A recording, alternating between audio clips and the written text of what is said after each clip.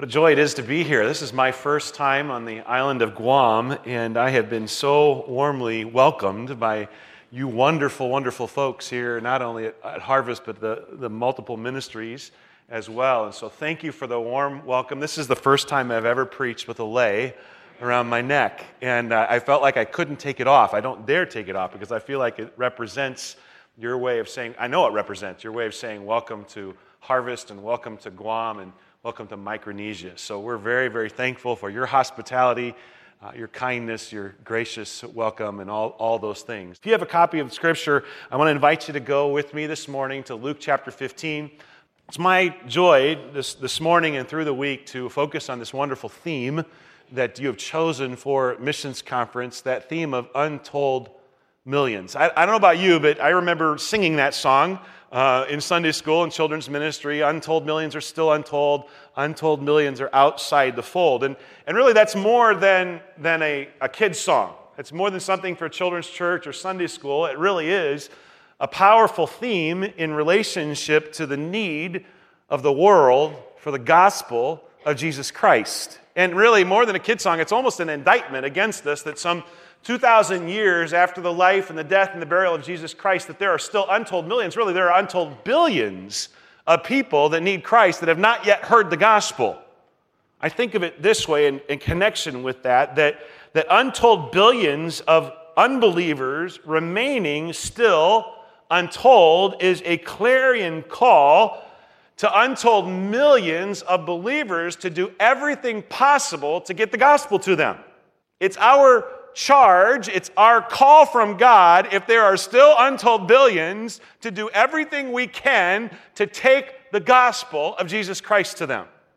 And so over the course of the 5 messages I'll have the opportunity to preach in the church context, I want us to think about at least 5 different things that need to happen, or 5 different ways that we as believers need to respond to this great need of billions of people who need Jesus Christ as their personal Savior. And so this morning, we're going to look at Luke chapter 15. Luke chapter 15 is all about the lost.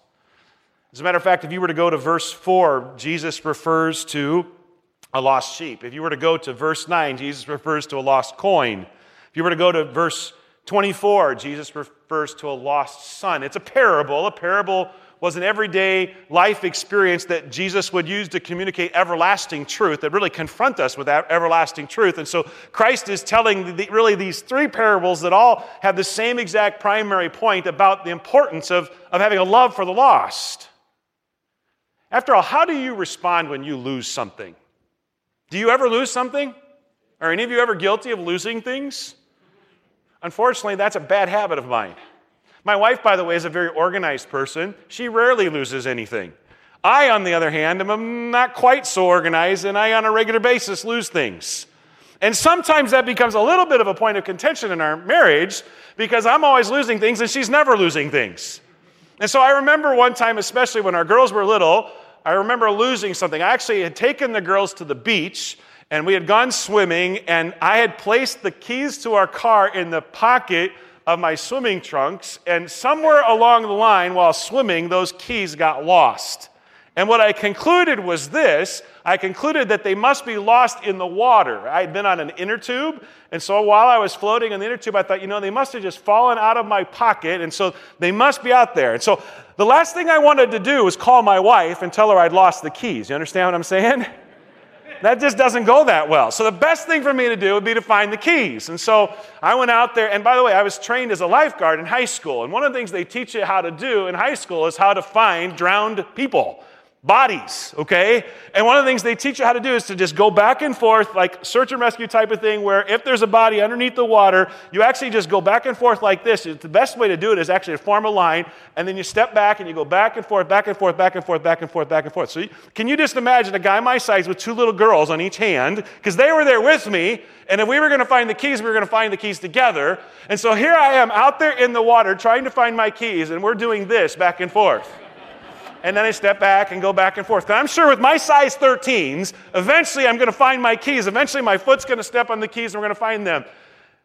And not only imagine that, but imagine the people watching this happen. Because they're watching me, they're looking at me go back and forth, back and forth, back and forth, and they're like, what is that dude doing? And they're like grabbing their children, pulling the kids back. Some weird guy over there, we're not sure what's going on. Well, needless to say, I never found the keys. Somewhere they're still buried in that lake in Iowa, okay? Never found those keys. But I did everything I could to find those keys. And that's the point that Jesus is making here in relationship to not lost keys, but in relationship to lost souls, to lost people. Because as he tells these three parables, it's not about lost things, but it's about lost souls. It's about lost people. Notice how he describes them in the passage, and notice the context. Beginning in verse 1 of Luke chapter 15, the Bible says this, "Then all the tax collectors and the sinners drew near to him to hear him, and the Pharisees and scribes complained, saying," and here's why he's going to tell the story, okay? They complained, saying, "This man receives sinners, and he eats with them," which would have in their culture communicated some concept of acceptance of them. Not only does he receive them, but he eats with them.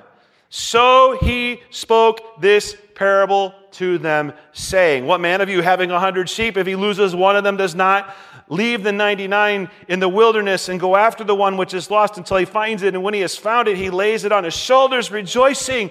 And when he comes home, he calls together his friends and neighbors, saying to them, 'Rejoice with me, for I have found my sheep which was lost.' I say to you, likewise, there will be more joy in heaven over one sinner who repents than over 99 just persons who need no repentance."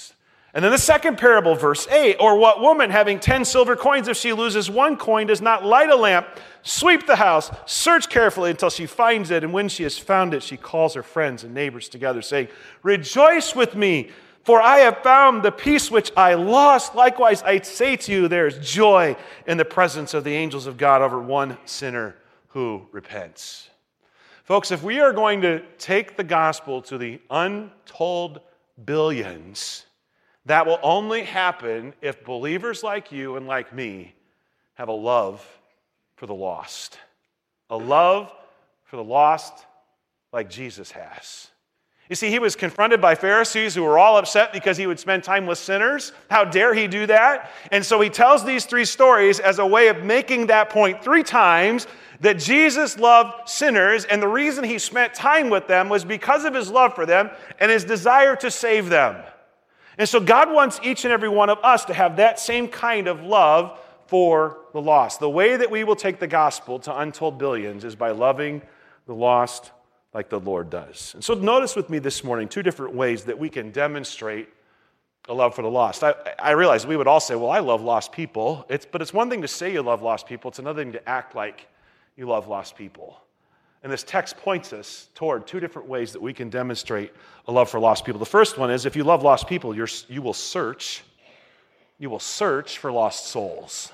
If you love lost people, you will search for lost souls. Again, jump back into the text with me in verse 8 where it says this, "Or what woman having 10 silver coins, if she loses one coin, does not light a lamp, sweep the house, search carefully until she finds it?" And so loving lost people means that you will do everything you can to try to find them. And the story that Jesus tells would have been a familiar one in that day. A lot of these parables were familiar in terms of personal experience. But it's significant for us to understand that there's a considerable difference in the story in relationship to even some of the cultural things that were going on there compared to our day. For instance, when we think of losing a coin, do you think of that as losing very much money? If you were to lose a coin, would that be a big deal? I mean, if you lost a quarter, would it be a big deal? Probably wouldn't be a big deal. In their day and age, the coin that was being spoken of here was a Greek drachma that was equivalent to a day's wage for a Roman soldier. Someone has said that would be the rough equivalent of $100. And so I would ask you today, if you lost $100, what would you do? You'd go find it, wouldn't you? You wouldn't be like, what's $100 to a guy like me, right? No big deal, $100, right? No, you'd be like, where did that go? I lost a $100 bill. I got to find this thing. And so it's no wonder that this lady searches for it, that she goes looking for it. As a matter of fact, the Bible says she lit a lamp, swept the house. Which, by the way, did you notice that this is a lady in the context? Because if it was a guy sweeping the house, it wouldn't have gotten done. He would never have found it, all right? Because you know how guys are. I don't know what it's like at your house, but if I sweep the house, I'm like, done good, right? And my wife is like, oh, no, careful. You got to do it just right. Get out that Swiffer and all that kind of thing. This was a lady that was diligent and she was careful. She lights a lamp. She sweeps the house. She searches carefully, the text says. The two words that I would associate with her search are that she searched diligently and desperately. Diligently and desperately. You understand, the more valuable something is, the harder you will search for it. The more valuable something is, the harder you will search for it. So I would ask you this morning, what's a human being worth? What's a soul worth? I mean, even just in terms of human life, what is a human being worth? I remember one time where I lost, of all things, I lost a deacon. I don't mean that he died, okay? I don't mean that he resigned. I mean, I lost a deacon, literally lost him. I went elk hunting with him in the mountains of Colorado, and we lost him, okay?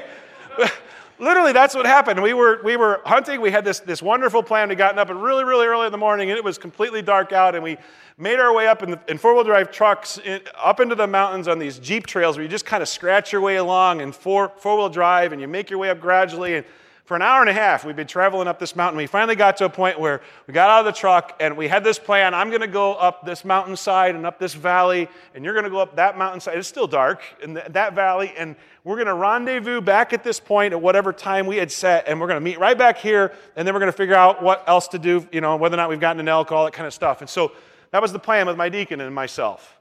And so we did that. I headed off one way, and he headed off another way, and I came back to the rendezvous point, and he was supposed to meet me there. Nothing. We had taken little walkie-talkie radios with us that were supposed to have a 2-mile range, and I thought, and by the way, that doesn't work very well with mountains. Even though they say they have 2-mile range, the mountain kind of cuts it off. And so I got on the little walkie-talkie, and I started talking to him, or trying to talk and trying to communicate, and nothing. And so after a little bit of time, I thought, well, maybe I ought to start going and looking for him. And so I kind of headed off the direction that I thought he would have headed, and time is clicking on, okay? and the day starts to move on, and finally I decided, maybe I need to start yelling for him. And if you're a hunter, that's the worst thing to do, because pretty much you announce to every wild critter in the entire region that a stupid human is out here yelling, okay? And so every one of the elk, I'm sure, just moved over to the next mountain because of me yelling, and finally started yelling. And then I got back together with some of the other guys we were hunting with, and they're like, what are we going to do? Obviously, Bob is lost. And so finally, we went down the mountain, we went down into town, we went down in, and they have search and rescue. We finally said to them, because we realized that if they didn't get started with search and rescue, that the day was going to be over, and he was going to be on the mountain overnight, and that's the last thing you want when out in the mountains of Colorado, is to end up spending the night on the mountain, cold temperatures and all the other things going on. And so finally, search and rescue was contacted, and they were about to dispatch when all of a sudden Bob shows up, not at the rendezvous point. He showed up 4 miles down the mountain, back out at the highway. He had gotten turned around, and it's easy to do in the tall mountains. He'd gotten turned around and didn't know where that rendezvous point was. He could not figure it out. And so he thought, you know what? Water runs downhill. There's a river by where we came in. And eventually, if I just keep going downhill, eventually I'll get to that river. And that's what he did all day long. He walked all day long down the mountainside, all the way back down to the valley. And showed up, of all things, on the side of the highway. And they found him. Can you imagine, though, being me, thinking, how am I going to tell his wife? I mean, it's bad enough for me to tell my wife I lost my keys. How do you say to a deacon's wife, I lost your husband?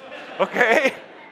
So you can imagine what was going on through my mind in terms of thinking about reaching him, finding him, searching for him, rescuing him. It's that same thing that Jesus is communicating here about this lady and her desperation, her diligence in trying to find her coin.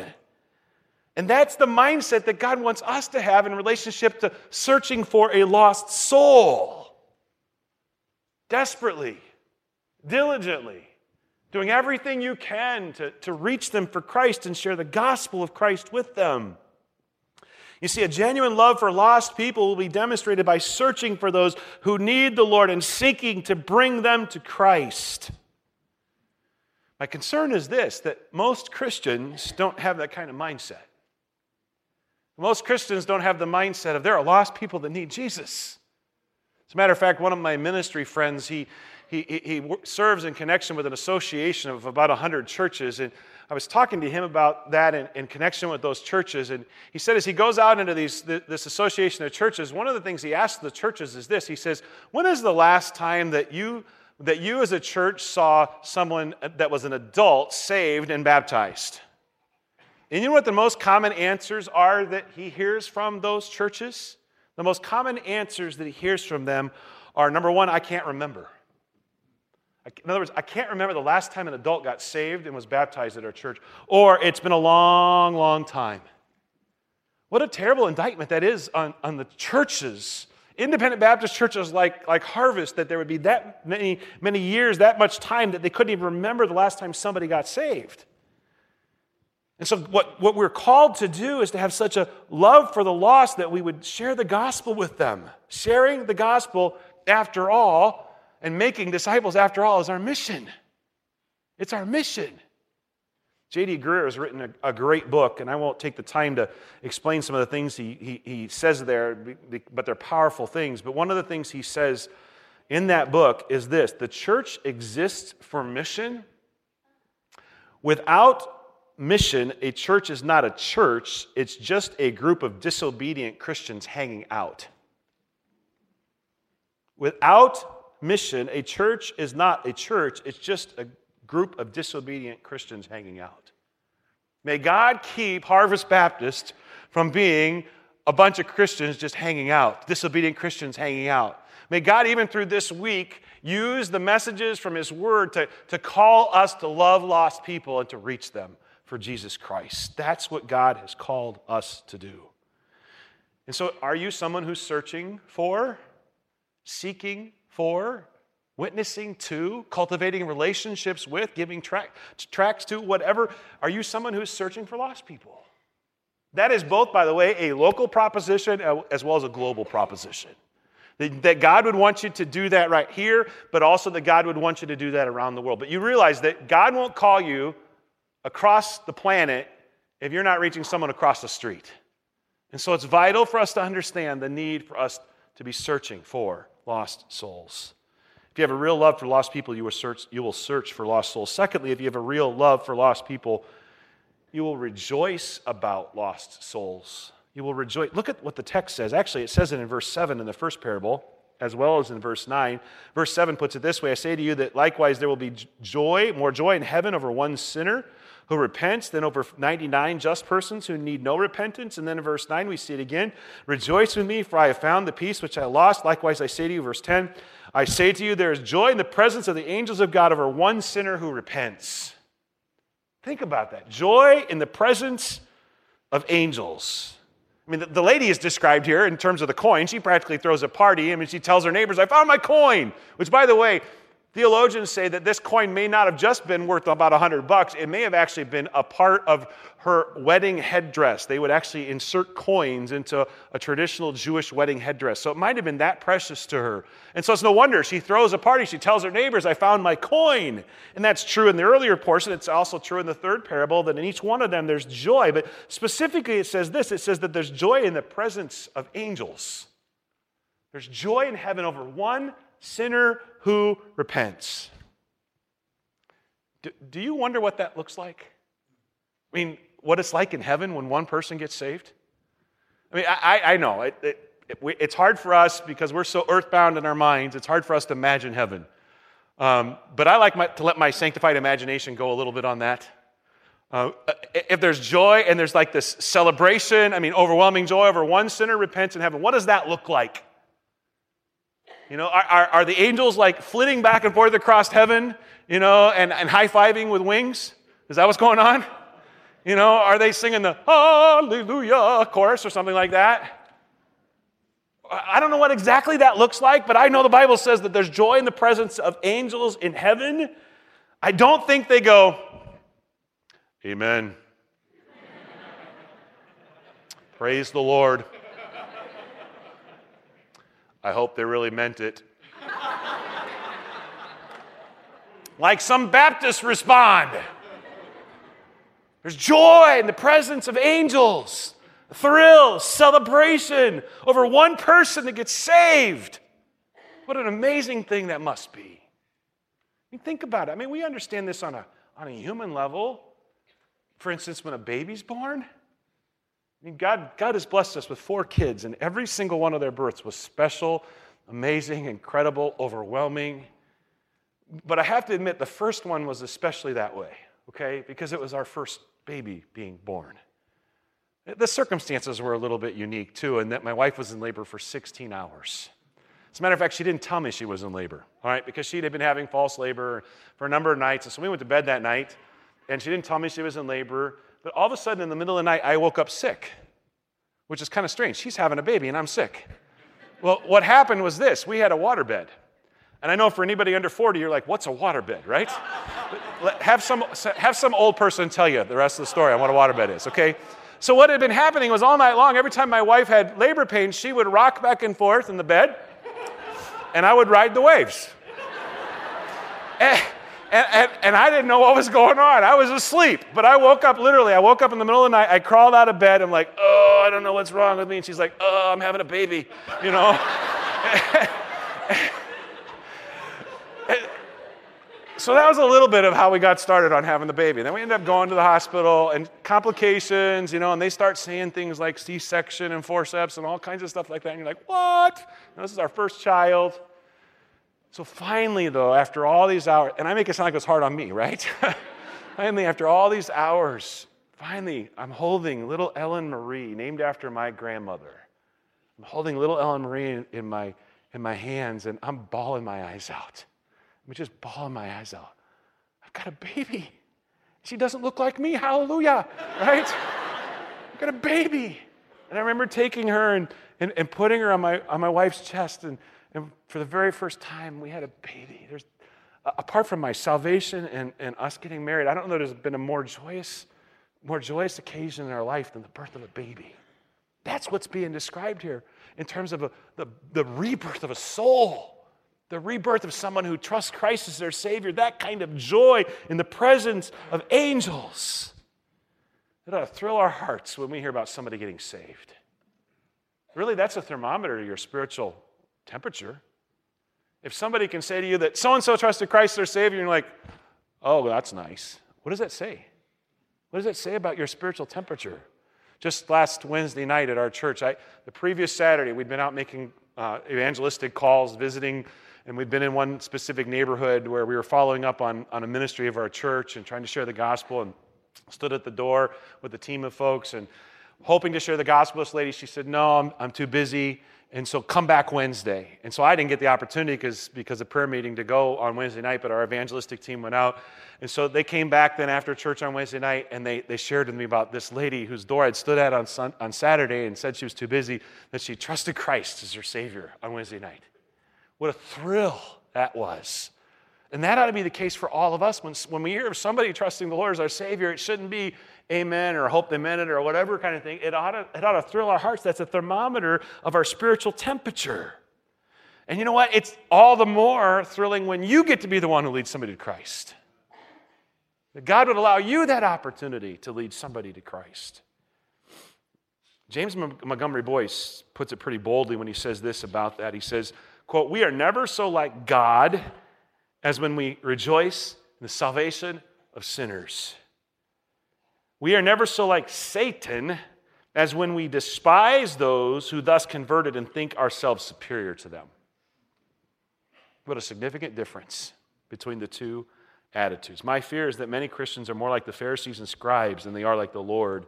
They're more prone to complain about the sins of lost people than they are to try to reach those same lost people for Christ. Do you find yourself doing that? Man, this world, it's so horrible. All these people doing all these dumb things, and what a wicked world we live in. Instead of saying, they need Jesus. They need the gospel. That's the only thing that's going to change the world, is not us complaining about it, but us taking the gospel to them. That's our job, and that's our joy as well. If you love lost people, you will rejoice over them coming to know Christ. I want to close this morning with kind of my testimony of somebody reaching our family for Christ. I remember preaching at a conference one time, and every other preacher told about how he was a 3rd or 4th generation Christian, and in some cases 7th generation. And I remember speaking and saying, you know what, that's not my testimony. God just reached down and saved us and my family. So my testimony is really interwoven with my family's testimony, my parents' testimony, because my mom and dad weren't believers. As a matter of fact, my mom and dad got married at age 19 and 17 because my mom was pregnant with my older sister. A couple teenagers in the 60s doing the wrong thing, okay, but they got married, thank the Lord. I'm grateful for that, but not saved. And so it was when I was then 9 years, I came along later. My older sister was born when my mom was 17. I was born when my mom was 19. And it wasn't until I was 9 years old that God started doing a work of search and rescue mission into the heart and lives of the Odell family.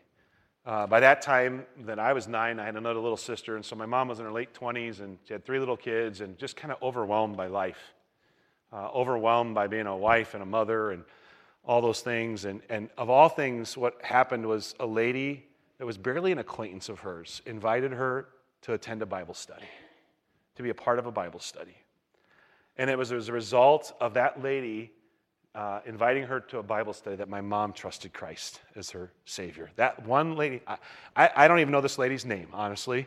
Don't know her name, but that one lady was on a search and rescue mission, loving lost souls, trying to reach somebody for Jesus, invited my mom to Bible study, and she trusted Christ as her Savior. It was within months of that I became a Christian. My mom, of course, the second she got saved, what's she want to do? She wants to see her husband and her kids all get saved, trust the Lord as her Savior. So as a result of that, as a 9-year-old, she took me to a crusade, much like a Billy Graham type of crusade, and I heard the gospel, and I trusted Christ as my Savior. Eventually, my sisters would do the same thing. My dad, on the other hand, was a holdout.